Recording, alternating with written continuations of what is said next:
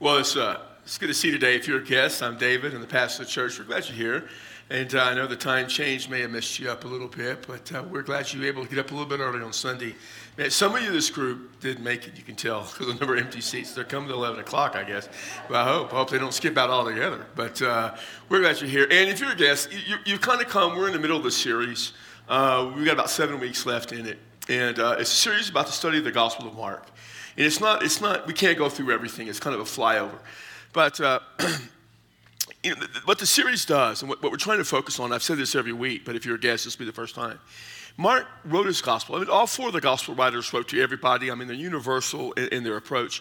But Mark did have Gentiles in mind, because Gentiles were moving and coming to Christ. By about the time he wrote this, 58, 59, 60 AD, kind of in there, I mean, Christianity is becoming Gentile. And Gentiles come from pagan backgrounds. And their understanding of God is completely different. And he wanted to provide something for them. In fact, the series is entitled Breakthrough, because what Mark did is he provided a breakthrough for people who were trapped in bondage to sin. And his account of the story of Jesus is them experience the love of God. He most likely wrote it from Peter's perspective. He went and talked to Peter. And he wrote this. And now these next few weeks, there's 7 weeks left in the series. The very last week is I kind of going to go back and kind of review something that we covered earlier. But these next 6 weeks, we're in the week of the cross. It's the Passion Week. Jesus had come into the holy city on the Sunday before the cross. It's the triumphal entry. We didn't look at that. We're not going to, but he did it. And so what's going to happen next is just a series of confrontations with the Jewish religious leaders. Now today, for these next 2 weeks, we're going to be in a kind of a 2-part sermon series like I did the last 2 weeks. But it's entitled Breaking the Power of the Religious Leaders. Part 1 will have a part 2. But understand, he's breaking the power. He's dealing with the religious leaders. And we're going to be in Mark chapter 1 to chapter 11 today looking at it. And here's the thing. This is the question. I mean, this is the thing. And the question I'm about to ask was true not only back then, but it's true right now today. Did Jesus come from God? I mean, did he? That's what we're going to attempt to answer. Did Jesus come from God? Because if he came from God, then he's the one. I mean, if he actually came from God, he is it, and everything is about Jesus. And if he didn't come from God, you and I are wasting our time right now. It's a total waste. So we need to understand that. So we're going to begin, start this message off talking about the unavoidable conflict.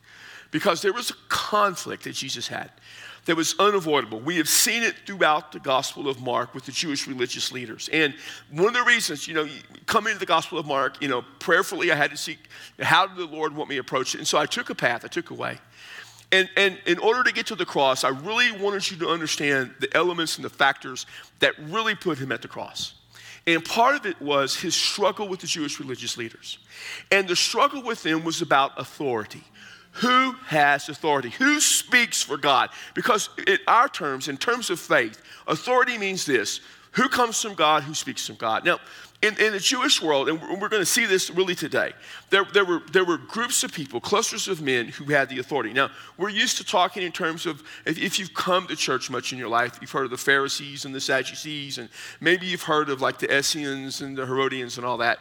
These were kind of groups that affiliated.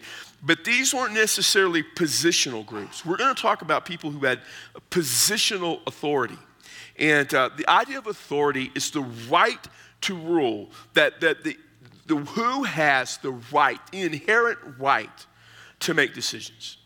And there were really several groups, but 3 groups of people in particular. We're going to see them today in Jewish life. One was the chief priest. There was a whole group of priests. These were the chief priests. These were the main guys associated with the temple. They traced their authority all the way back to Levi, because they come, the Aaronic priesthood, the priests, they go back to that. They had a biblical and hereditary right to be authorities. It was theirs by birth. The other group we'll see, one of the other groups is called the scribes. We've already encountered the scribes. They were the experts in the law, not just the written law of the Old Testament, but the oral law, the thousands of rules and regulations they created. And we see Christ battling them, especially over the Sabbath, of all these rules and regulations they made up. And they interpreted, and they said you had to keep these rules to be right with God. Their authority came from their knowledge their knowledge of the tradition. And the third group are the elders. These kind of like the older guys. These are guys who would have come and have been placed there. They would have been rabbis. They would have been maybe other teachers of the law. They would have been people of great respect who pastored and ministered to the people. And they were put in that position. They had positional authority. So you have the elders, you have the chief priests, you're going to have the scribes. Jesus' conflict is with these guys over authority, and it really pertains in many ways to the temple. Jewish religion, the religious system and everything, ultimately came down to the temple. The temple was the place where the Jews' religion mattered because that was the place of the sacrifice. And you had to have the sacrifices in Jewish life to have their religion. When there was no more temple, there's no more sacrifice. It's over. It's that important. The temple was the place where they met God. Now, to understand the temple, there have been several temples. The first temple was Solomon's. It was destroyed in 587 by the Babylonians. Then they kind of built another smaller version in 515. It wasn't much to look at. But when Herod came to power, the same Herod that wanted to kill Jesus, he rebuilt the whole temple area. He started in 20 BC. It didn't finish. He was long dead. He was dead and in hell for a long time before it was finished, put it that way. It didn't finish until about 64 AD. I mean, and this was a massive structure. The land that the temple was on, the temple area proper, 35 acres. I mean, that's twice the amount of land we have at this site. In fact, you go kind of to Northrise, and then you go down to, Sonoma Ranch and Cross Creek, and you go past us all the way down to the state police office down there. Some of you are very familiar with that place. You've been there numerous times, I'm sure. And you square that off. That's about how big it was. And the buildings were over 200,000 square feet. Take 11 of our buildings. I mean, then you're getting it. I mean, it's massive. And the land proper, the outer court was the place called the court of the Gentiles, because the Gentiles could come to that place. The Gentiles, and God's way was for the Gentiles to have access to worship. But they could come into the court of the Gentiles, but they couldn't go inside the temple proper. They'd be put to death. You go in the next court. It was the court where the women could go. Beyond that, the Israelite people, then the priest and the Holy of Holies. And the holiest place was where they believed, they met God. Obviously, God didn't live there, but they met God. And once a year, this great sacrifice. I mean, this was it. This was a massive place. In Mark 13, Jesus and the disciples are walking out. This is a couple of days after today's event, or the next day, actually, Wednesday. Or Tuesday, and they're going out, and the disciple says, "Look at all the mass. Look how beautiful the temple is. It's gorgeous. It's unbelievable." And Jesus said, "Yeah, but it won't be too long until all these stones will fall to the ground. The temple will be destroyed." They were shocked, and he took them out. And in Mark 13 and Matthew 24, he told them. He says, "Because they're going to reject me, God will reject them, and the temple will be no more." 2 years after the temple was finished, in 64 AD, more or less, in 66 AD, the Jews began to revolt against Rome, and in 70 AD, the Romans destroyed the temple. And when they destroyed the temple, there was no more Jewish faith per se. The ability to exercise their religion was over. And we understand it's because they had rejected Jesus. See, Jesus had come, he said, not to do away with the Old Testament. He said, "I didn't come to do away with the law and the prophets. He came to fulfill it." He was the fulfillment of everything that God had promised. Remember, we talked about the Old Testament being a book of promise, a new fulfillment. He fulfilled it. There was no more Jewish sacrificial system needed. The book of Hebrews says that. If there's still the opportunity for the Jews to come to God through their sacrificial system, the book of Hebrews is a lie and a fraud. I mean, it's over with. Jesus had done it all. This is important what we come to today. So we come to the Monday of his encounter with them. And coming to this Monday, we're going to come to where he clears the temple out. Here we'll see it in Mark 11, Matthew 21, Luke 19, John chapter 2. John actually has it chronologically, has Jesus cleaning the temple out at the beginning of his ministry. Some think, and I'm one of them, he did this twice. I think he did it twice. Some say, well, John just put it out of order, but it doesn't really matter. Here's what matters. We pick up with verse 15. Then they came to Jerusalem. This is on a Monday. And he entered the temple and began to drive out those who were buying and selling in the temple, and overturned the tables of the money changers and the seats of those who were selling doves. He's driving people out. But not only that, we pick up in verse 16, and it says this, "And he would not permit anyone to carry merchandise through the temple area." Now, you understand, to a Jew, the temple was everything. Most Jews did not live in the area of Jerusalem. And so they lived maybe in Galilee, and they were poor. They would live in Egypt. They live in Rome. Wherever, at least once in their life, they needed to come to worship at the temple. And every year they had to pay a temple tax. But if you came to Jerusalem, you pay the temple tax at the temple. And so there's multiple types of coins back then. It's hard for us to relate in America. We have basically one coinage system. But back then, they had the Roman coins, they'd have Greek coins, they'd have local coins. The Jews had their coins. And the Jews would only let you pay for anything, the sacrifices of the temple tax with their coins. So they would come and they'd have to go to money changers. And the money changers would take their Roman or their Greek coins and exchange them for the temple coin, the Jewish coin. Now, in the process, they would take a fee. They would take a cut. They were loan sharks. That's what they were, because there was no reason for them to do this, but they did. But not only that, if you traveled a great distance and you came to make a sacrifice, you weren't probably going to take many animals with you for the sacrifice, so you'd come and you'd have to buy the sacrifice there. Now, you need to understand this. If you've ever been to like a Six Flags or a destination, Disney World, Disneyland, where I've been to, and you go to buy a souvenir, the souvenirs there, they jack the price way up, right? You go to Disney World to buy a T-shirt. A lot of their T-shirts are made by Hanes. A Hanes T-shirt is about $8, unless you're at Disney World. It's about $38. Somehow they put a picture of Mickey Mouse and it drives the price up $30. Goofy is not quite as much, but it's there. I mean, and so you understand you're getting ripped off. And that's what they would do. They would come to buy the sacrificial animals and they'd rip them off on the price. And if you brought your own from home, well, they would tell you it doesn't qualify, it's not pure enough, and they would buy it from you for a cheap price and sell you another one for an outrageous price. These guys were crooks. They were ripping them off. Not only that, but the whole temple area become this huge marketplace. It's like this bazaar. Remember the Indiana Jones movie? You see them when they go over there, and the scene where Indiana Jones shoots the guy with the whip, the knives and all that, he shoots him and all that. And they're in this bazaar, this marketplace. Or you seen in the Aladdin movie or something, or in the Arabian Nights, whatever. You see these, that's what's happened in the temple. And it happened in the court of the Gentiles. So they were denying the Gentiles the ability to worship. And not only that, they were using the temple area as a shortcut. They weren't supposed to do this either. So if you were over at the game and you realized you needed to go pay your fine state police office, and so you wanted a shortcut to you were walking, you're not driving, and because your car was confiscated, because that's why you're going to pay the fine, you would not want to walk the whole way around. You want to cut through, right?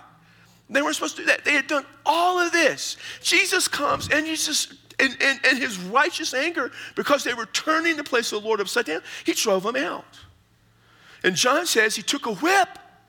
I love that part. I so want a whip. There are times, not here, but my last churches, there were meetings I used to go to, I wanted to whip in my meeting.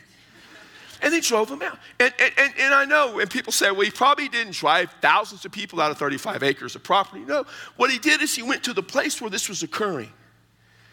And he messed it all up. And he ticked people off, right?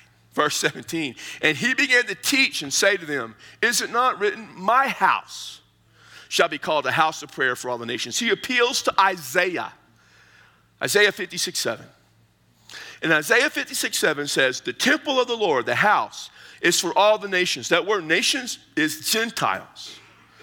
Gentiles needed to be able to come and worship God. God had always planned for the Gentiles to come. He took the Jews, and he made, when they were nothing, he took Abraham. There wasn't even any Jews, he just took Abraham. He made his descendants, his people, not to be exclusively his, but so that they would take the message of God to all the world, ultimately through Jesus. And they weren't doing that. Not only that, he says, you have made it a robber's den. This is from Jeremiah 7:11. Now, the robber's den, the idea that is the hangout where the thieves would meet to plan their next heist. This was not that they were doing thievery there. The idea of robbers were an organized, systematic thing. There was the idea of a hideout. I think it's safe to say this in Las Cruces. Think mafia, right? And mafia always had a club where they went to. Always had a place where they hung out. That's the idea. This is just this concept. And not only that, in Jeremiah 7, after verse 11 says that, in verse 12 and following, it says that God's going to destroy the temple because of this. Jeremiah made that prophecy. Jeremiah lived to see the destruction of the temple. This is major stuff. Verse 18, the chief priest and the scribes heard this and began seeking how to destroy him. They wanted to destroy Jesus, not just kill him. wipe everything about him off the face of the earth. That's what it means. You can just see Peter saying, now, Mark, you realize that we were followers of Jesus. And if they wanted to destroy Jesus, we understood that meant to destroy us too. That's how we took it. That's why at the cross, we all fled, because we thought we were next. For they were afraid of him. They were afraid of Jesus.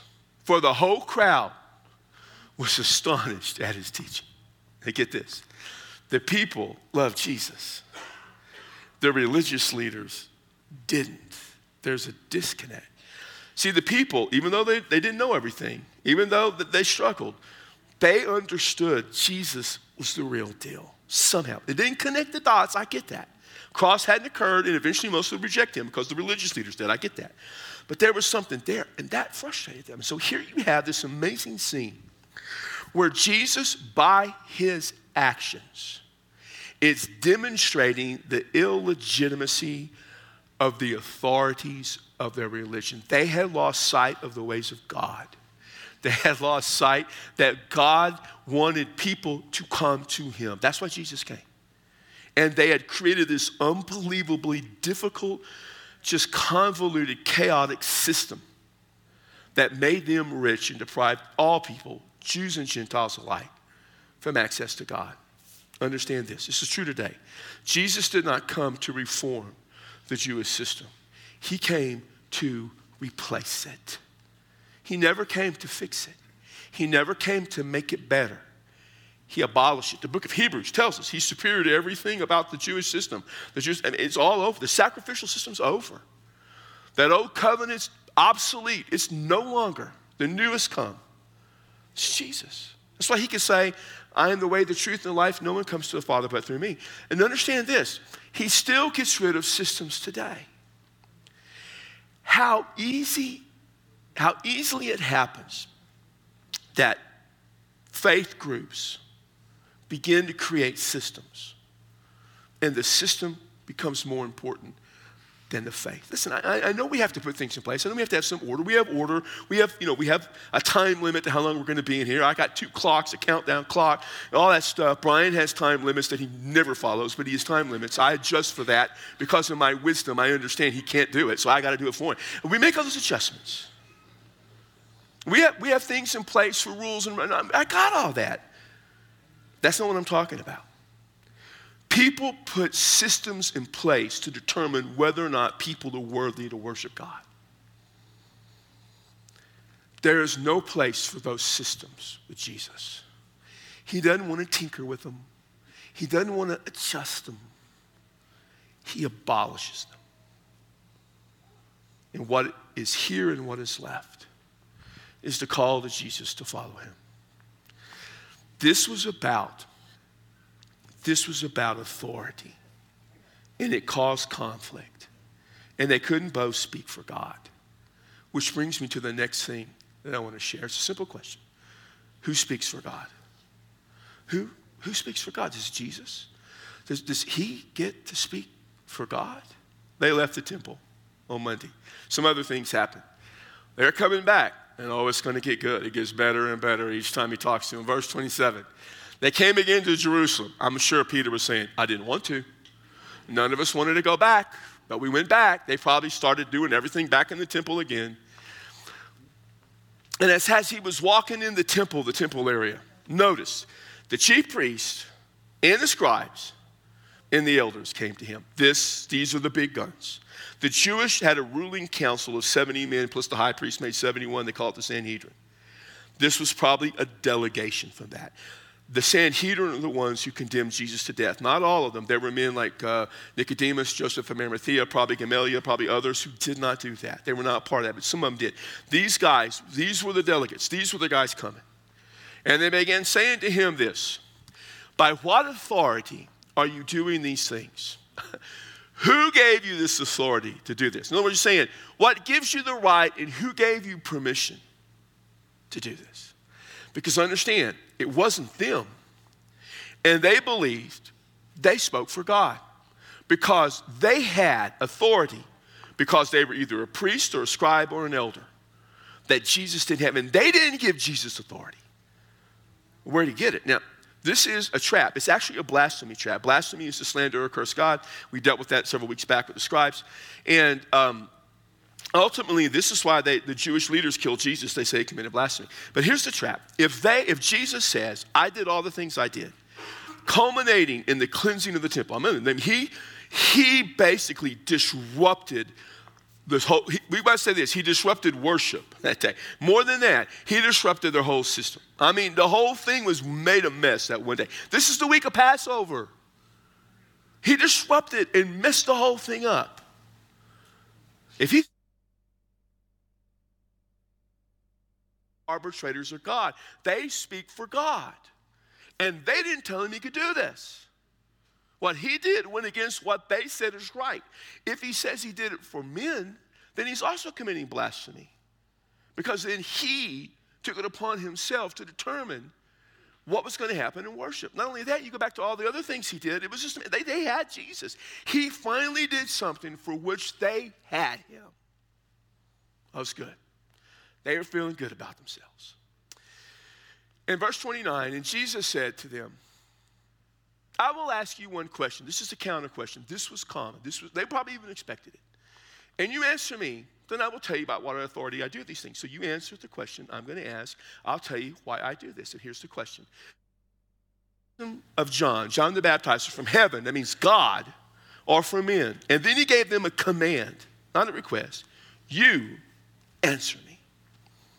Now, all four of the gospel writers talk about John the Baptist. In fact, if you go to the beginning of the Gospel of Mark, this is why some of the stuff, it looks like we don't know why did Mark do this up there. Then this becomes important. So Mark says, this is the gospel of Jesus, the Son of God, Jesus the Christ, the Son of God. And then he says, and in Isaiah, it's written, somebody's coming to prepare the way. And he talks about John the Baptist.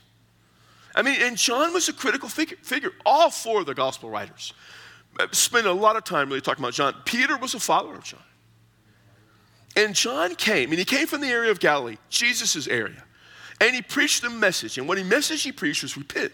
Repent. He was preparing the way. In fact, the end of their scriptures in Malachi says Elisha's coming. In fact, at some point, they questioned, is this guy the Elisha? And Jesus said, yeah, he's the one. He's preparing the way. He said, repent and believe. And then be baptized. Repent and be baptized.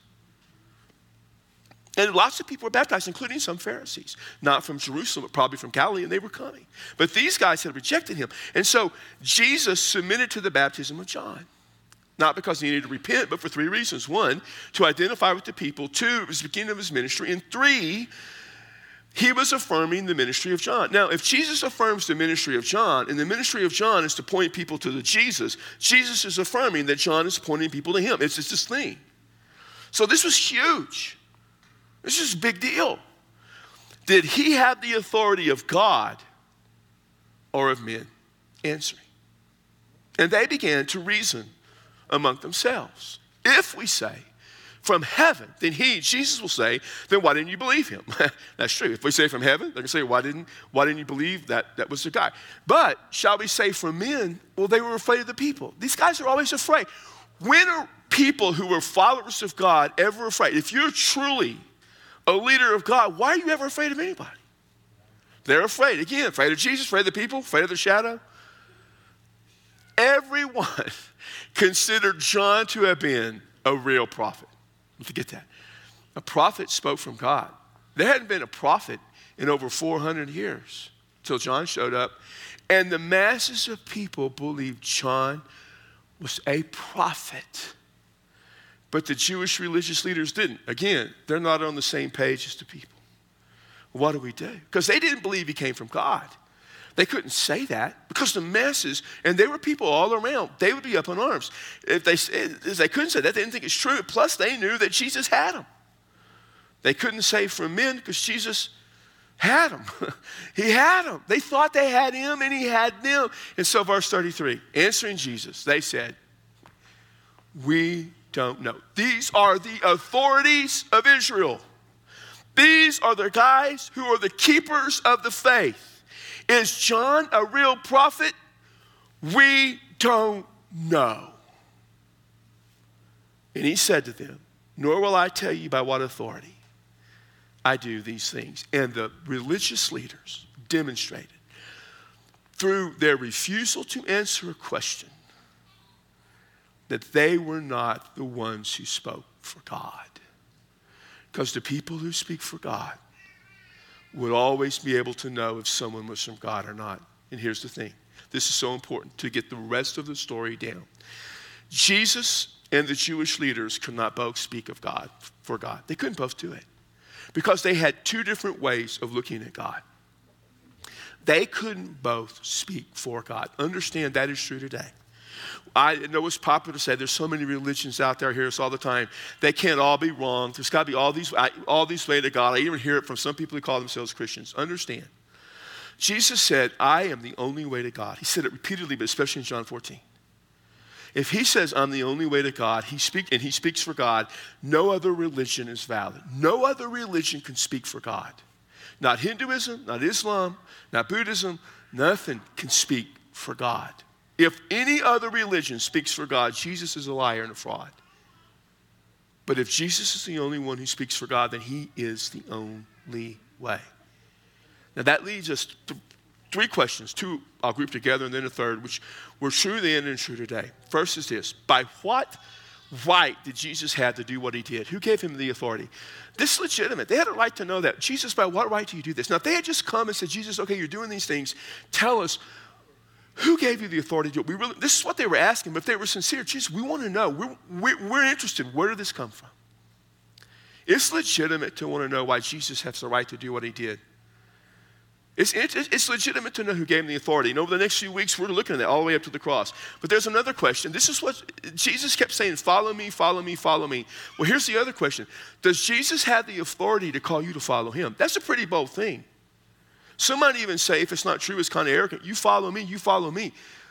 Does he have the authority to do this? Because in reality, that's the question. We ask people to follow Jesus. On what authority do they follow him? Peter, I can see Peter at this point saying, Mark, I want you to put your pen down just for a minute because you're writing a lot of stuff, but I want you to listen to me. For the 3 years that I followed him till the cross, I thought I knew. I mean, I followed Jesus. I thought I knew. Mark, I didn't really know anything. I mean, yeah, he said repent and believe, and I did. And it was legit. He said deny yourself, take up your cross, and follow me. And he goes, Mark, I literally followed him wherever he went. I saw him do thousands of miracles. I mean, over thousands. I experienced them. Some of them impacted my life. I saw him take lepers, the walking dead, touch them, cleanse them. Not once, not twice, 3 times, I saw him take a dead person, bring them back to life. But I didn't get it. And then we come into Jerusalem, and I'm thinking, oh, finally, he comes, and they're laying palms down and shouting, hallelujah, blessed is he who comes in the name of the Lord. And I'm thinking, praise God, we're going to take the city. We're going to declare him the Messiah, and all is going to be well.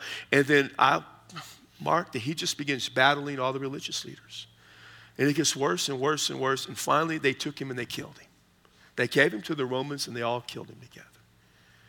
And when I realized it was over, I fled. Because I was scared for my life because none of it made sense. And a couple of days later, it was a Sunday, John and me, the other disciples, the third day after the death, we were all together, figuring out what to do. It was early in the morning, and all of a sudden some women came in. And they started saying, he's gone. The tomb is empty. Jesus is gone. And we ran and we looked, and he wasn't there. And as I was walking away along the way, I saw him. And he appeared to me, and he appeared again and again for the next 40 days. And then he ascended. And John, Mark, here's what I want you to know. I didn't understand, and I didn't get it at all. And then I did. Then I knew, then I realized. Jesus had come from God. And he had the authority to back that up. So I began the message asking a simple question. Did Jesus come from God? Now, everything in the New Testament says yes. Everything that happened because of the cross says yes. But ultimately, that's the question you have to answer. And you have to decide whether you believe whether or not he came from God. And you're going to come to one or two places. Either you're going to follow the leadership of the Jewish religious leaders and you're going to reject Jesus. You're going to follow them and reject Jesus. Or you're going to follow Jesus like Peter and John and Paul and Mark did. And you're going to repent and believe and give your life to him. And it all really depends on how you answer the question, did Jesus come from God? Because if he came from God, you had better follow him. And I invite you today to do that, to give your life to follow Jesus right where you are, to trust him as your Savior. And in a moment, some of us will be here and you can come and talk to us about giving your life to him. If you'd rather talk to a lady, women, you can talk to one of the women that'll be here. You need to come and give your life to Christ. And you need to understand, you need to give your life to Christ because he has the authority to ask you to follow him because he came from God. And Father, for you sending Jesus to us, we praise you and honor you and glorify you and we lift you up. And we praise you because of Jesus. He is truly the Savior. He and only he speaks for you with absolute, unquestioned authority. And he calls us to follow him. So does our prayer, God. In his name and by the power of the Holy Spirit, we will follow you this very moment. Amen and amen. Would you stand? For whatever reason you might want to come or pray, you come. We'll be here.